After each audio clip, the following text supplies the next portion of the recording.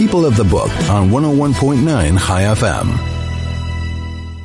This is People of the Book on 101.9 High FM, and we have a most exciting guest in the studio, the author of An Elephant in My Kitchen, Françoise Malby-Antony, the French-born but South African founder of so many things in the Tula Game Reserve. Her husband, her late husband, Lawrence Antony, was the famous Elephant Whisperer, and his book, The Elephant Whisperer, is the prequel to Françoise's book, An Elephant in My Kitchen. I think your reputation precedes you. We all know about you here in Johannesburg. I don't want to give a living eulogy, so I'm going to ask you the first question. Well, first of all, welcome to High FM Studios. Thank you so much, Steve. It is such an honor to have you here. Thank you. But I'm going to ask you the first question, which I ask everyone who sits in that seat. Please introduce yourself in your own words and on your own terms. Okay, my name is Françoise Malby-Antony.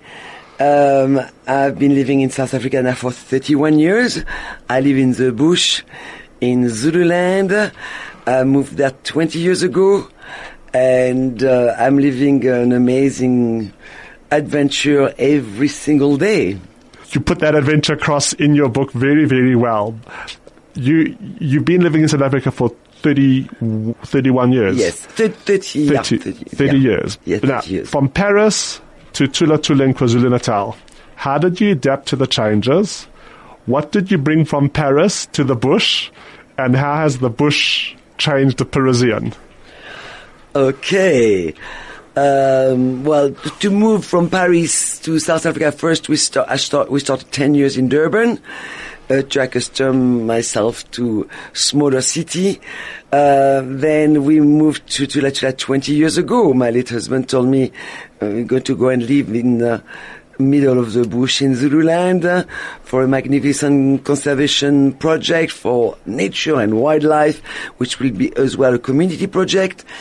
And I followed him in this, what appeared to be a very challenging adventure. I didn't have much clue what to be expected, but, if you love adventure, just go forward. And what I brought from Paris, I think, when we built a lodge, what I brought from Paris is French cuisine. French cuisine that we serve to our guests at the Safari Lodge. How do you bring French cuisine to a Safari Lodge? What's on the menu? Well, we've got all sorts of... Well, it's actually French creations adapted to the product we get in Zululand, in the middle of the bush, and as well adapted to the... It had to be adapted to the South African taste as well. Because at the beginning I was making the tiny little portion like we do in France, and the Zululander were not very happy with that. So I've had to adjust, and I must say after 20 years now I've trained my chefs, all coming from the local village of Bukanana, Tambanana, and they do an amazing work. I mean, the people come to the Safari Lodge, they cannot believe the food they're getting. A 4-course dinner, 3-course lunch, amazingly created breakfast, and anyways, they love it. So this is what I brought. And what has the bush brought to you? The bush, what it brought to me, an understanding that, and an understanding about nature, understanding about wildlife conservation. I had no idea before. I was always a city girl, and I always say that example that when I arrived to live at Tula, I was busy cooking rice in the kitchen, and suddenly I saw a little mouse falling onto my stove, followed by a snake, which ate that poor little mouse. And that was one of my first encounter with wildlife. I really had never seen a snake in my life. And after that we had the elephants arriving, the elephants escaping.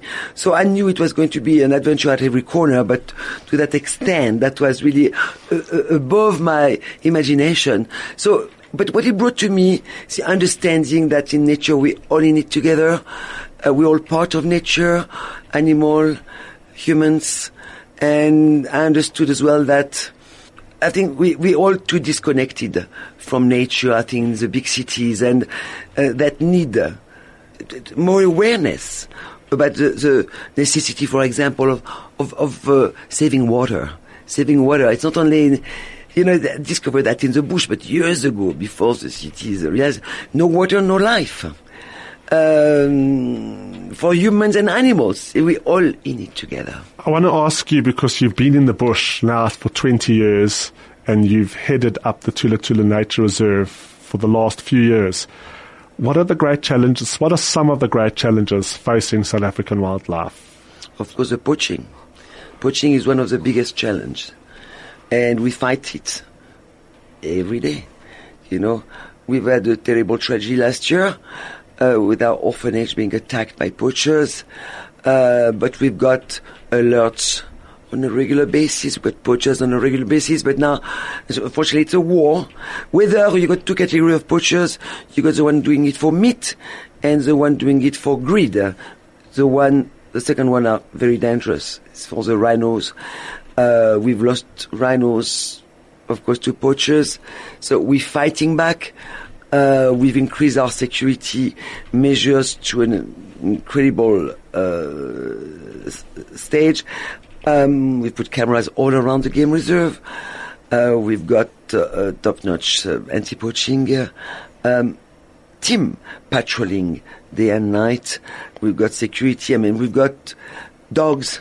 We've got drones. We've dehorning our rhinos. We put GPS satellite collars. They guard it 24 hours a day. What else can we do? We really fight with violence. We fight with being prepared, which means trying to stop the poachers with the dehorning of our rhinos and all that, which we're doing. Prevention. We fight with violence when needed, and we're working at education as the key to conservation, and education being a source of information to help bringing more awareness about the plight of poachers, of poaching, because we've created the Tula Tula Volunteers Academy, which is to educate and inspire, and as well to help people to reconnect with nature as well, and to get a better understanding of conservation efforts and conservation awareness. We work very closely with the local communities. We get volunteers for free from the local communities who come and spend 2 weeks at the Tula Tula Volunteers Academy to learn about the dangers and the consequences of poaching for future generations. Because if poaching carries on like that, there won't be any more wildlife. So we must try to teach them the vision, at the same time as a passion for conservation. Also, this book that you've just published now and you're launching is an important shot in the war against poaching. Us city livers, we don't really know what's happening in the countryside. We hear the odd thing on the news, on the radio. We might read an article in the newspaper, but an isolated news item on the radio or in the newspaper doesn't bring it home to, doesn't enter into our hearts. But reading the attack on the orphanage in your book, it makes it so real to people across, not just South Africa, because this book's going to go all around the world. And you will raise the profile of the dangers that all animals face currently, even in protected nature reserves, like Tula Tula, it's protected, but there's still terrible, terrible dangers that face these animals. Yeah, exactly. At the same time, rhino poaching or elephant poaching is organized crime. They're using technology, they're using powered weapons. So we have to be really more and more aware of that, and we have to fight against that. It's like a war. You do have some interesting modern solutions to some problems of success on your farm, or not in your farm, on your reserve, when there were too many elephants. The government said to you that the ratio of elephants to your land Yes. was tipping into the ratio that's not going to be able to support elephant populations for much longer. So then you had to either extend the reserve or you had to get rid of elephants. But you came up with a novel solution. Yes, it's the contraception of the male elephants. So we've been doing the contraception for quite a few years now, and we are doing the expansion of Tula Tula very soon. It's been agreed by the local community who share the same vision as us for conservation. So we're going to increase 3,500 hectares.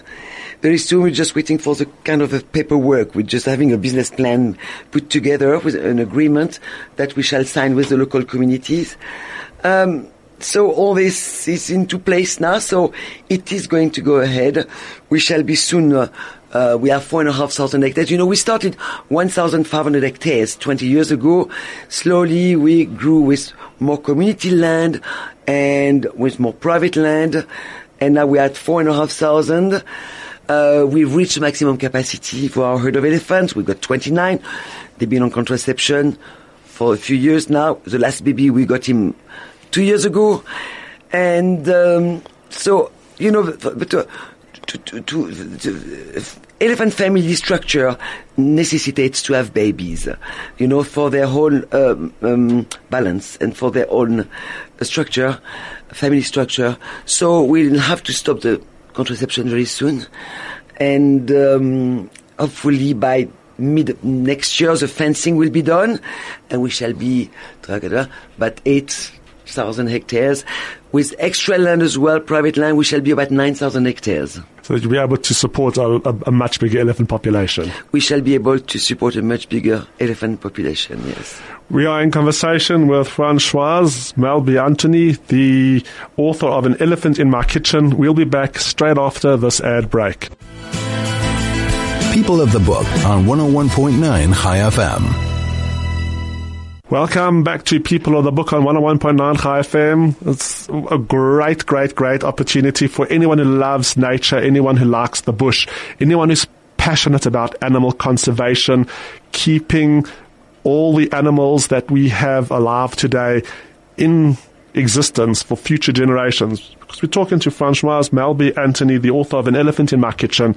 Her passion for conservation, her passion for South African wildlife, or for, suppose, all wildlife. And this brings me to something else that touches every single person who reads the book's heart. You have some unbelievable relationships with wild animals. Before we get to the actual relationships, because it's very rare that we have the opportunity to speak to a person who's got so many relationships with animals. Can you give a few thoughts on human-animal relationships? How do wild animals differ from pets? Because you got lots of pets. You got lots of pet dogs as well. So you got pet dogs. You got all these wild animals out there in Tula Tula. And how do these relationships affect you? The relationships are amazing. Our elephants, they all got names. All our animals have got names. Even our hippos, Romeo and Juliet, with their children Chomp and Chocolat. We've got the 29 elephants. Each one of we've got the elephant family tree. Where their names, their birth date, and their ID. They all got their ID card with their own characteristic. Animals are not different from humans. They're all different. Each one of them, our rangers have got that ability. They can recognize each elephant, and then by their characteristic, by their behavior. And they just, they've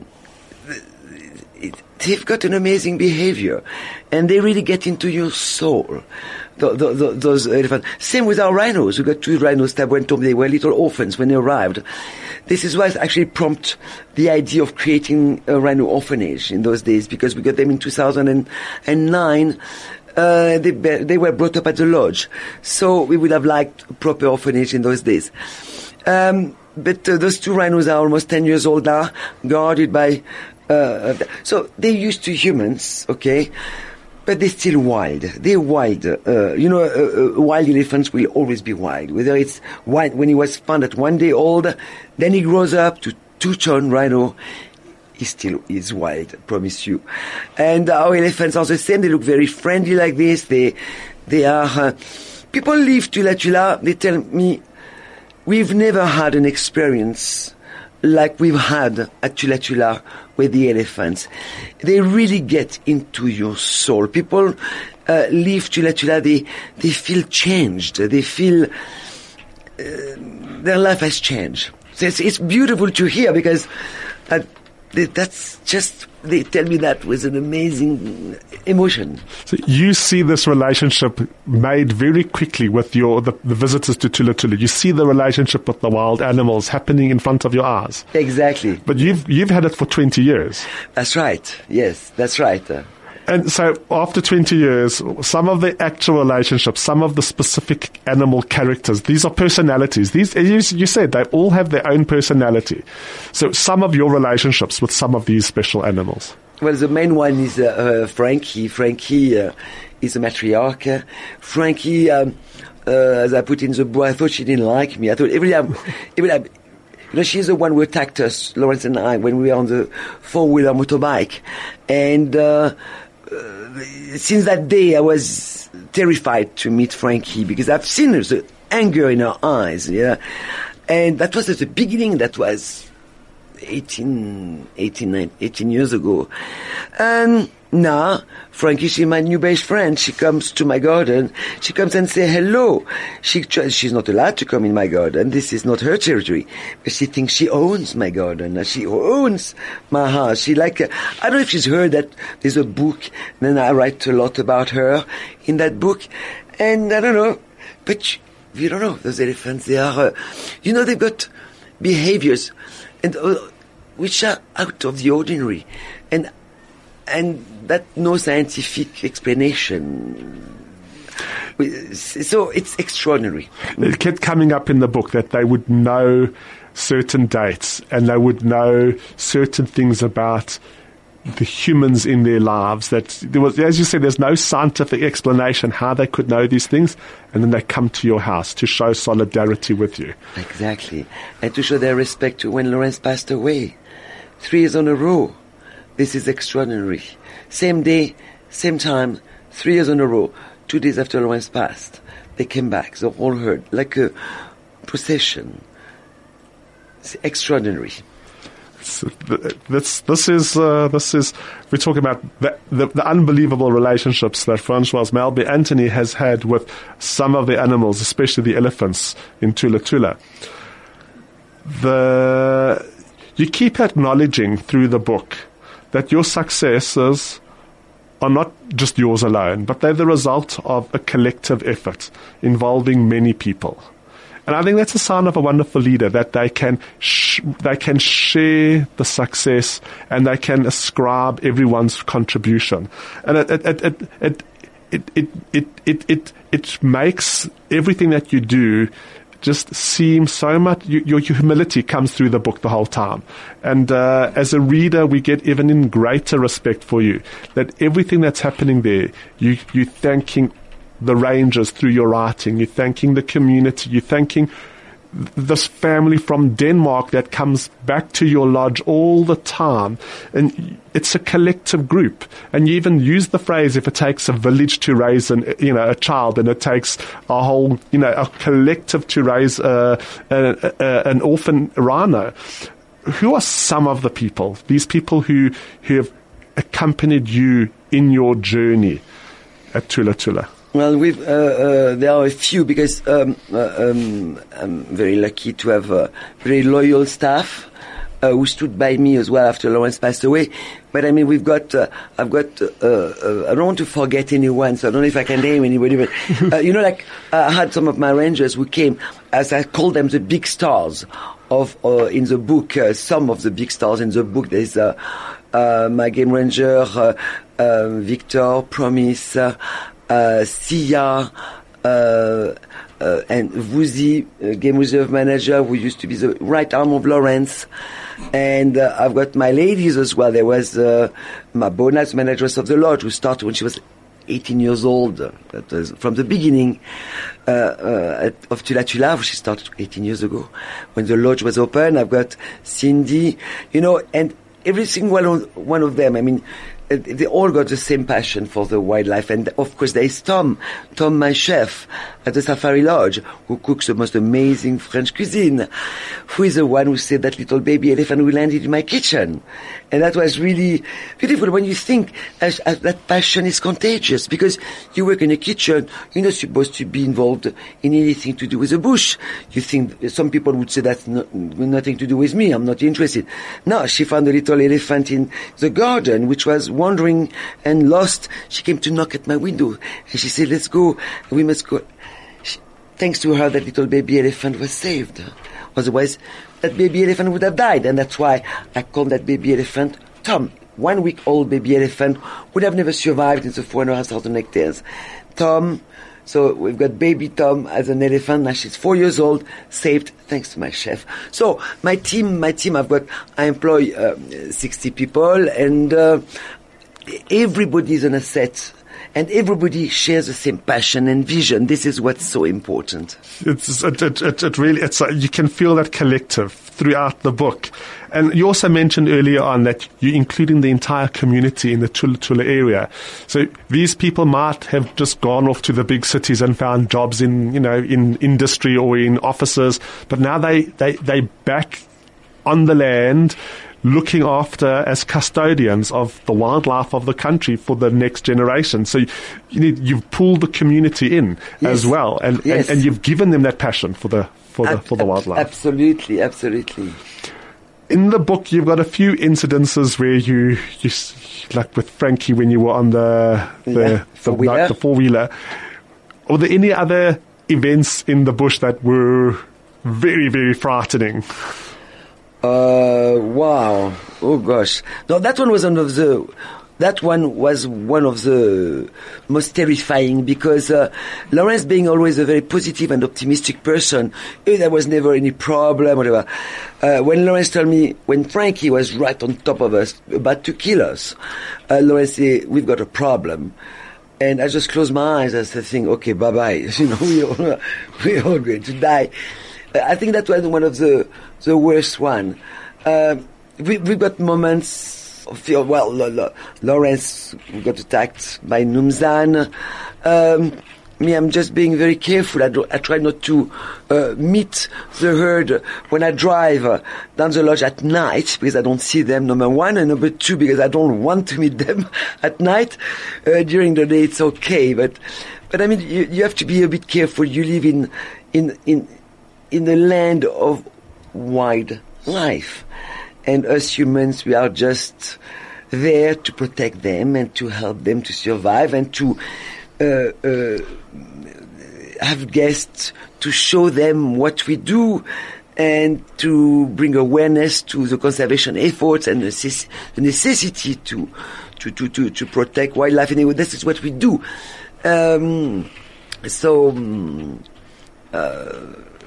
Our rangers have been in certain situations as well, which are quite scary. But I mean, in 20 years, yes, I've had a lot of adventures. We're in conversation with Françoise Melby-Anthony, the author of An Elephant in My Kitchen. She really is a larger-than-life personality here in the studio, sharing the same space with her. I'm in awe of your story, your life story, your journey. We'll be back with more conversation straight after this ad break. People of the Book on 101.9 High FM.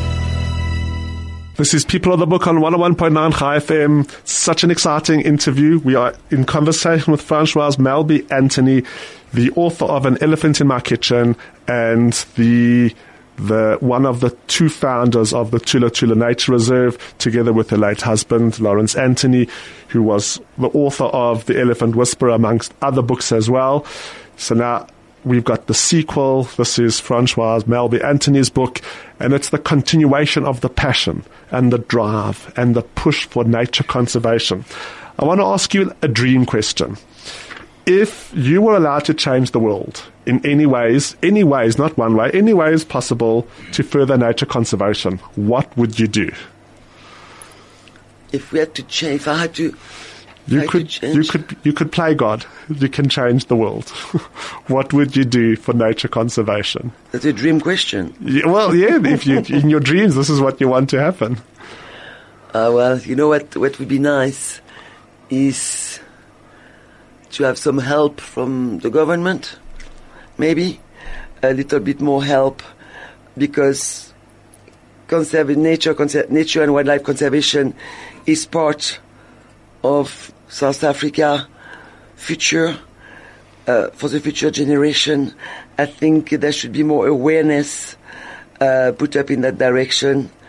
More, I wouldn't say more funds necessarily, but more help, just to help us fighting poaching. I think that would be a big start. And to help with the local communities as well, to help us to bring more awareness there as well. I think that there's a lot to do. There's so much to do is well over there. But helping us with educational program, but to have more support, let's say. This is the way I would see. More support from the government. Would you like to pass a law in China and Vietnam that people will get very stiff sentences for trade in rhino horns, elephant tusks? A law to do what? Sorry, a law in China and Vietnam, yes, to prosecute people to actually punish people trading in rhino horns, or to run a massive campaign showing that it's just the same material that makes your fingernails. Well, you know what? This is something we do all the time. We spend our time trying to bring awareness. There are organizations working in China, like Wild AIDS, doing an amazing work to bring awareness with celebrities, putting advertisement. Because, I believe that there has been a survey where 70% of the Chinese population does not know that rhinos and elephants have got to be killed to have their horns removed or their tusks removed. They think they just shed their horn or their. So there is a huge,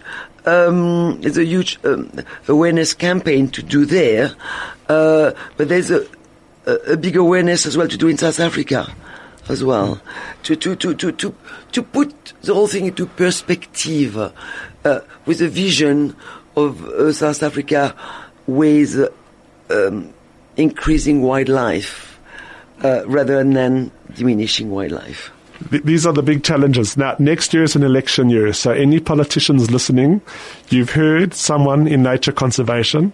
We would like to see some environmental regulations or some environmental proposals on election manifestos. We'd like to see the government or political parties taking the environment and the conservation of wildlife seriously and putting that to the voters for the next election, because ultimately South Africa is known for its wildlife, and if we don't look after it, we're not going to have it in the future generations. Then, are there any new projects at Tula Tula? Or are there any new projects at Tula Tula? Anything exciting that you've mentioned a few, but yes, that's going to be coming soon in the future. The expansion, well, that's huge. That's huge. That's good. That's a big project. That's a further 35 kilometers of electric fencing, 3,500 hectares to be organized with roads and. Anyway, there's a lot to do.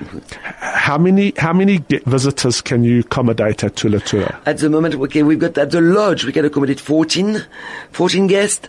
And at the tented camp, which is family friendly, we can accommodate 20 guests. Are there waiting lists to get into Tula Tula? Sometimes. Are you planning on increasing the number of people that you can bring to Tula Tula?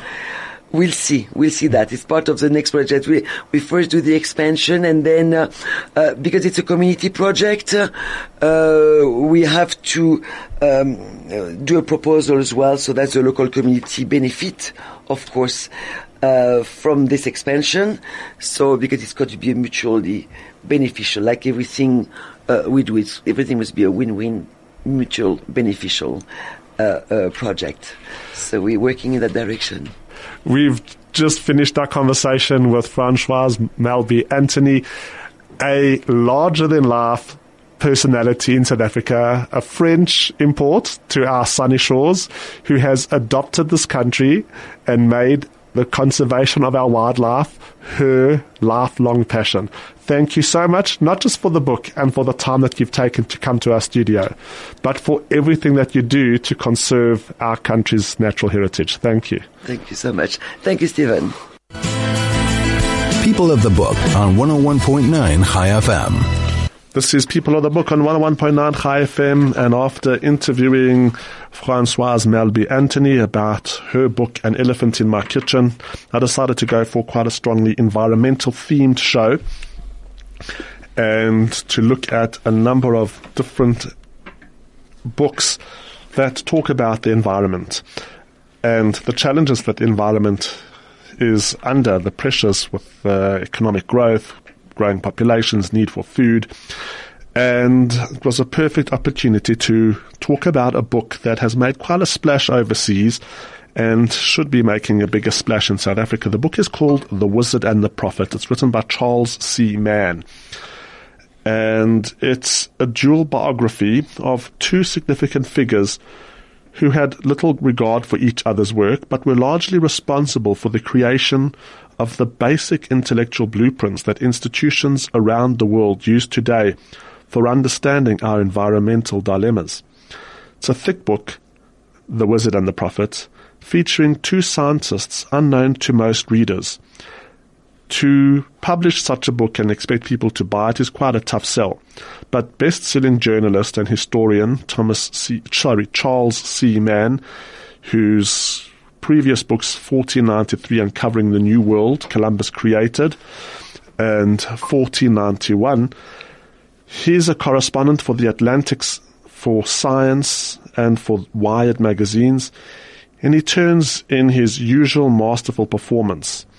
Nobel Prize-winning agronomist Norman Borlaug, who lived from 1914 to 2009, developed high-yield wheat varieties and championed agricultural techniques that led to the Green Revolution, vastly increasing world food production. Ornithologist William Vogt, who lived from 1902 to 1968, studied the relationship between resources and population and wrote the 1948 bestseller Road to Survival, which is a founding document of modern environmentalism, in which the author maintains that current trends will lead to overpopulation and mass hunger. Borlaug, who is the wizard of the title, and Vogt, who is the prophet, represent two sides of a century-long dispute between the wizards, who believe that science will allow humans to continue prospering, and prophets who predict disaster unless we accept that our planet's resources are limited. Beginning with admiring biographies in the first part of the book, the author moves on to the environmental challenges the two men symbolize. Agriculture will require a second green revolution by 2050 to feed an estimated 10 billion world inhabitants. Only 1% of Earth's water is fresh and accessible, and 3/4 of that 1% go to agriculture, and shortages around the world are already alarming. More than 1.2 billion people still lack electricity. Whether to produce more electricity or use less energy more efficiently is an issue that bitterly divides both sides. Neither denies that human activities are wreaking havoc with the Earth's climate. Man's most spectacular, well, that's Charles Mann, the author, his most spectacular accomplishment is to take no sides in this debate. Readers will thrill to the wizard's astounding advances and believe the prophet's gloomy forecasts, and they will also discover that technological miracles produce nasty side effects and that self-sacrifice, as prophets urge, has proven contrary to human nature.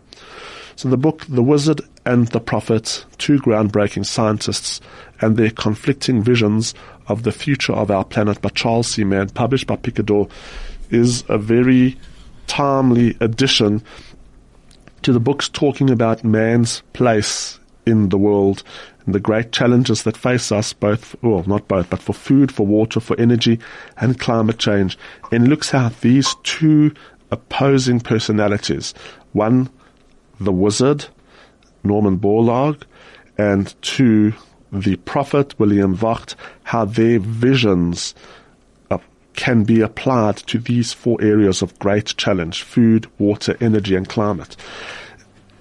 Similar in terms of genre to the books of Yuval Noah Harari, Sapiens and Homo Deus, and also Jared Diamond's Guns, Germs and Steel, all very, very important works in terms of looking at man's role in the world and society's development, civilization's development. This book fits firmly in that genre, and it makes for fascinating reading in terms of where we've come from and the challenges that we face, where we're going to. Another environmental issue that is becoming more and more discussed in the media, newspapers, articles, in magazines, and now in books, is plastic. And one of the world's experts on plastic, Lucy Siegel from the UK, has just written a book called Turning the Tide on Plastic: How Humanity and You Can Make Our Globe Clean Again. And once again, anything to do with the environment becomes more and more urgent. Journalist, broadcaster and eco-expert Lucy Siegel has had a weekly primetime TV slot dedicated to battling waste plastic. This is on BBC One in the UK, and a decade of experience as the Observer and Guardian's ethical living columnist. She founded the Green Carpet Challenge to address consumption and sustainability in the fashion industry, and recently worked on environmental projects with Emma Watson and Ellie Goulding. She's well known for enthusiasm, optimism and playful authority, and her new book, Turning the Tide on Plastic, has just been published. It's published by Trapeze. We'll be reading a short extract straight after this ad break. People of the Book on 101.9 High FM. This is People of the Book on 101.9 High FM. We in the middle of an environmental awareness slot on the show. We interviewed Françoise Malby Anthony, the author of An Elephant in My Kitchen, which is a sequel to The Elephant Whisperer. We've spoken about a book called The Wizard and the Prophet, two groundbreaking scientists and their conflicting visions of the future of our planet, by Charles C. Mann. Now we're looking at a book called Turning the Tide on Plastic: How Humanity and You Can Make Our Globe Clean Again. And that's written by Lucy Siegel and published by Trapeze. I want to read from the introduction to this book. Welcome to the plastic age. The plastic we throw away in a single year could circle the Earth 4 times. Out of the 320 million metric tons of new plastic produced each year, almost all from oil. 8 million tons leak into the Earth's oceans and waterways. That is the equivalent of a truckload of plastic being upturned and shaken out straight into the sea every minute of every day. Every minute of every day, 1 million plastic bottles are used. Imagine each of those bottles a quarter filled with oil, so that's the amount of oil needed to make the bottle in the first place. In the last decade, we've produced more plastic than we did during the whole of the last century. And this is the one that usually stops people in their tracks. By 2050, the ocean will contain more plastic by weight than fish. Plastic has us in a vice-like grip. It has colonized supermarket shelves and kitchen bins, invaded parks, grass verges, beaches and beauty spots. It has leaked into our oceans to impact wildlife and muscled its way onto the nightly news. For a material that's supposed to provide background assistance to everyday life, that's quite the attention upgrade. Plastic has jostled its way into our very souls, but more alarmingly still, it has shown to be in both our food chain and our bodies. Cleaning up the unwanted plastic from all of these areas and halting its further march into the fabric of our lives starts right now. It has to. In human history, as many have observed, there was the Stone Age, the Bronze Age, the Iron Age, and today we are living through the plastic age. But the plastic age is not something we can sit by and watch passively, observing as if the inexorable plastic takes over was just another natural phase of human evolution. As the book will show, the impact of the plastic pandemic is so serious, it becomes a zero-sum game. Either plastic wins, or we do. 1 billion elephants. The last 12 months has unleashed not just another 320 million tons of virgin plastic, that's brand new plastic from newly extracted oil, but an abundance of analysis as to what that may or may not mean for our planet. Perhaps, out of all the figures that have been posited, the report that really shocked the most was by the well-respected industrial ecologist and academic Professor Roland Geer, heading up a team of US researchers. This was the first global analysis of all the plastic production there has ever been. It'll blow your socks off. Professor Geer's report shows that in total, humans have produced 8.3 billion tons of plastic since its industrial-scale production really got going in the 1950s. That's the weight of 1 billion elephants. By 2015, just 9% had been recycled, 12% incinerated, and 79% had accumulated in landfills or the wider environment. That means nearly all the plastic that has ever been produced is still with us. The ecological impact of our plastic production is plain to see. We're reading from the introduction to Turning the Tide on Plastic by Lucy Siegel. Huge numbers of us are now waking up to the plastic pandemic and deciding that if governments and global agencies won't or can't move fast enough, then we are going to have to do something ourselves. But how? What is the most effective form of action we can take? In the book Turning the Tide on Plastic, you will read a survival guide. The author wants to show us exactly how far plastic has become an unavoidable fact of modern life. And then she wants to give us the tools to tackle plastic. In the second part of the book is geared to helping you reduce your plastic footprint. Described some of the author's victories, and she will outline down-to-earth ideas and strategies to devise your own plastic survival plan. Here you will find a wealth of sound, simple tips and practical how-tos that you can put to work to make a change right now. Lucy's plan is to get right between you, the reader, and your plastic dependency, and consciously uncouple your life from the material. In effect, this is an enforced breakup, an intervention. We are so dependent on plastic in our lives, and we use so many plastic things habitually. It's incredibly rewarding to see how making small changes can yield big results. Every step is geared towards making sure we turn that tide. The small steps outlined here might feel like a drop in the ocean, but together we can and will effect a change. It feels good to know that you have an army behind you, doesn't it? So this is the book, Turning the Tide on Plastic, by Lucy Siegel. She's an expert on plastic. She's had her own weekly show on BBC to tackle plastic. Here she's condensed her wisdom into one volume to help you tackle your dependency on plastic. Now, the next two books, what I decided to do is we've read the captivating, charming, and at times scary An Elephant in My Kitchen, Poaching in Southern Africa, from the perspective of Françoise Malby Anthony, who runs the Tula Tula Game Reserve in the KwaZulu-Natal. We've looked at the long past and distant future environmental challenges that we face from the perspective of A Wizard and a Prophet in The Wizard and the Prophet by Charles C. Mann. We've looked at plastic. It's all been heavy non-fiction.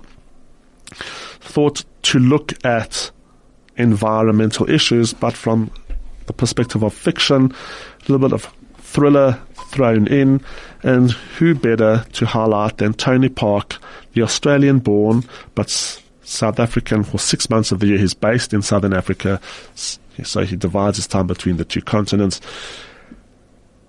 Author Tony Park, published by Macmillan, and his two most recent books are The Cull and Captive.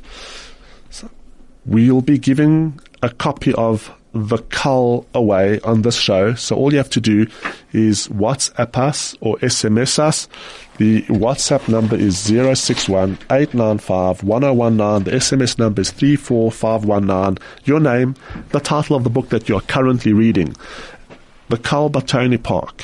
Former mercenary Sonia Kurtz is hired by business tycoon Julianne Clyde Smith to lead an elite squad.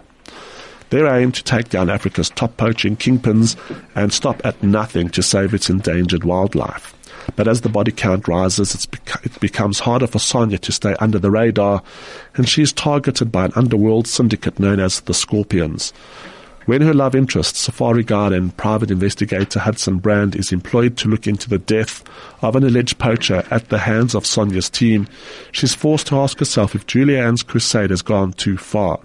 From South Africa's Kruger National Park to the Serengeti of Tanzania, Sonia realizes she is fighting a war on numerous fronts against enemies known and unknown. So who can Sonia really trust? To win a copy of The Cull by Tony Park, published by Macmillan, all you have to do is send us your name and the title of the book that you're currently reading. The WhatsApp number is 061-895-1019. The SMS number is 34519. People of the Book on 101.9 High FM. This is People of the Book on 101.9 High FM. We've got an environmental awareness theme, and the last book in this theme is the new Tony Park's thriller. It's called Captive, and this is what the story is. A very eager and rather naive Australian lawyer, Kerry Maxwell, flies into South Africa to volunteer at a wildlife orphanage run by notorious vet Graham Bard. Graham is as jaded and reckless as Kerry is law-abiding and optimistic. When Kerry arrives at the animal sanctuary, it's to the news that Graham is imprisoned in Mozambique following a shootout with elephant poachers. In the gunfight, he killed the brother of corrupt politician and poaching kingpin, Fidel Costa. Kerry's earnest sense of justice takes her to Messenger to help Graham with his case and into a world of danger. Kidnapped, chased, attacked and betrayed, Kerry learns the bitter truth about the complexities and deadly nature of the war on poaching. Even the motivations of well-meaning charities, wealthy donors and private zoos are not all they appear. Kerry's perilous entanglement may be what Graham needs to shake off his drunken cynicism and rejoin the fight for Africa's animals. But is it enough? And in time, to stop Costa's quest for revenge. So this Tony Park, we're taking wildlife conservation and the war on poaching out of non-fiction, and it becomes the subject of a thriller. And these are all the books that I've selected today for our environmental awareness theme. I've got two more books that I want to discuss, which have Jewish themes, so they're of Jewish interest. The first I received this week. So I haven't read it yet, but I have to mention it. And over the next few weeks, I'll be drip feeding you some of the stories in the book. It is a very big book. It's 631 pages before the notes. It's written by Israeli journalist Ronen Bergman. He's the award-winning senior correspondent for military and intelligence affairs for Yediot Achronot, Israel's largest daily paid newspaper, and is a staff writer for the New York Times Magazine. He's the author of 5 best-selling Hebrew non-fiction books and the book The Secret War with Iran. He has a PhD in history from Cambridge University, and he's won a scholarship from the British Foreign Office. The book is called Rise and Kill First, subtitled The Secret History of Israel's Targeted Assassinations. It created quite a stir when it was released in America last year, and now it's been published in the UK and South Africa. The book is the first definitive history of the Mossad, Shin Bet, and the Israel Defense Forces targeted killing program. The book includes the result of over 1,000 interviews with people in the intelligence and the military establishments in Israel. The book is available. I saw it in the Kollel bookshop earlier this week, and that's all I'm going to drip feed you today, but you have to look out for it. Rise and Kill First by Ronan Bergman, published in South Africa by John Murray Publishers, and I'll be talking more about it over the coming weeks. Take me a long time to get through the whole book, so I'll be sharing some of the earth-shattering stories in Israel's targeted killing campaigns on this show. And the last book is a novelization of the family, the Rothschilds family, in the first half of the 20th century. The book's called House of Gold. It's written by Natasha Solomons, published by Hutchinson, and the names of the family has been changed. So in this book, the Goldbaum's influence reaches across Europe. They are the confidants and bankers of governments and emperors. Little happens in Europe without their say-so, and even less without their knowledge. But Greta Goldbaum has no say at all in who she'll marry. While power lies in wealth, strength lies in family. Greta's union with her cousin Albert will strengthen the bond between the Austrian and the English branches of the dynasty. It is sensible and strategic. Greta is neither sensible nor strategic. Defiant and unhappy, she is desperate to find a place that belongs to her, free from duty and expectation. But just as she begins to taste an unexpected happiness, war is looming, and even the Goldbaums can't alter its course. For the first time in 200 years, the family find themselves on opposing sides. The House of Goldbaum, along with Europe itself, is about to break apart. This is a novelization of roughly the Rothschilds family. Rights to the House of Gold have been optioned by Tall Story Pictures, who plan to develop it as a major international television drama series adapted by the author Natasha and her husband David Solomons.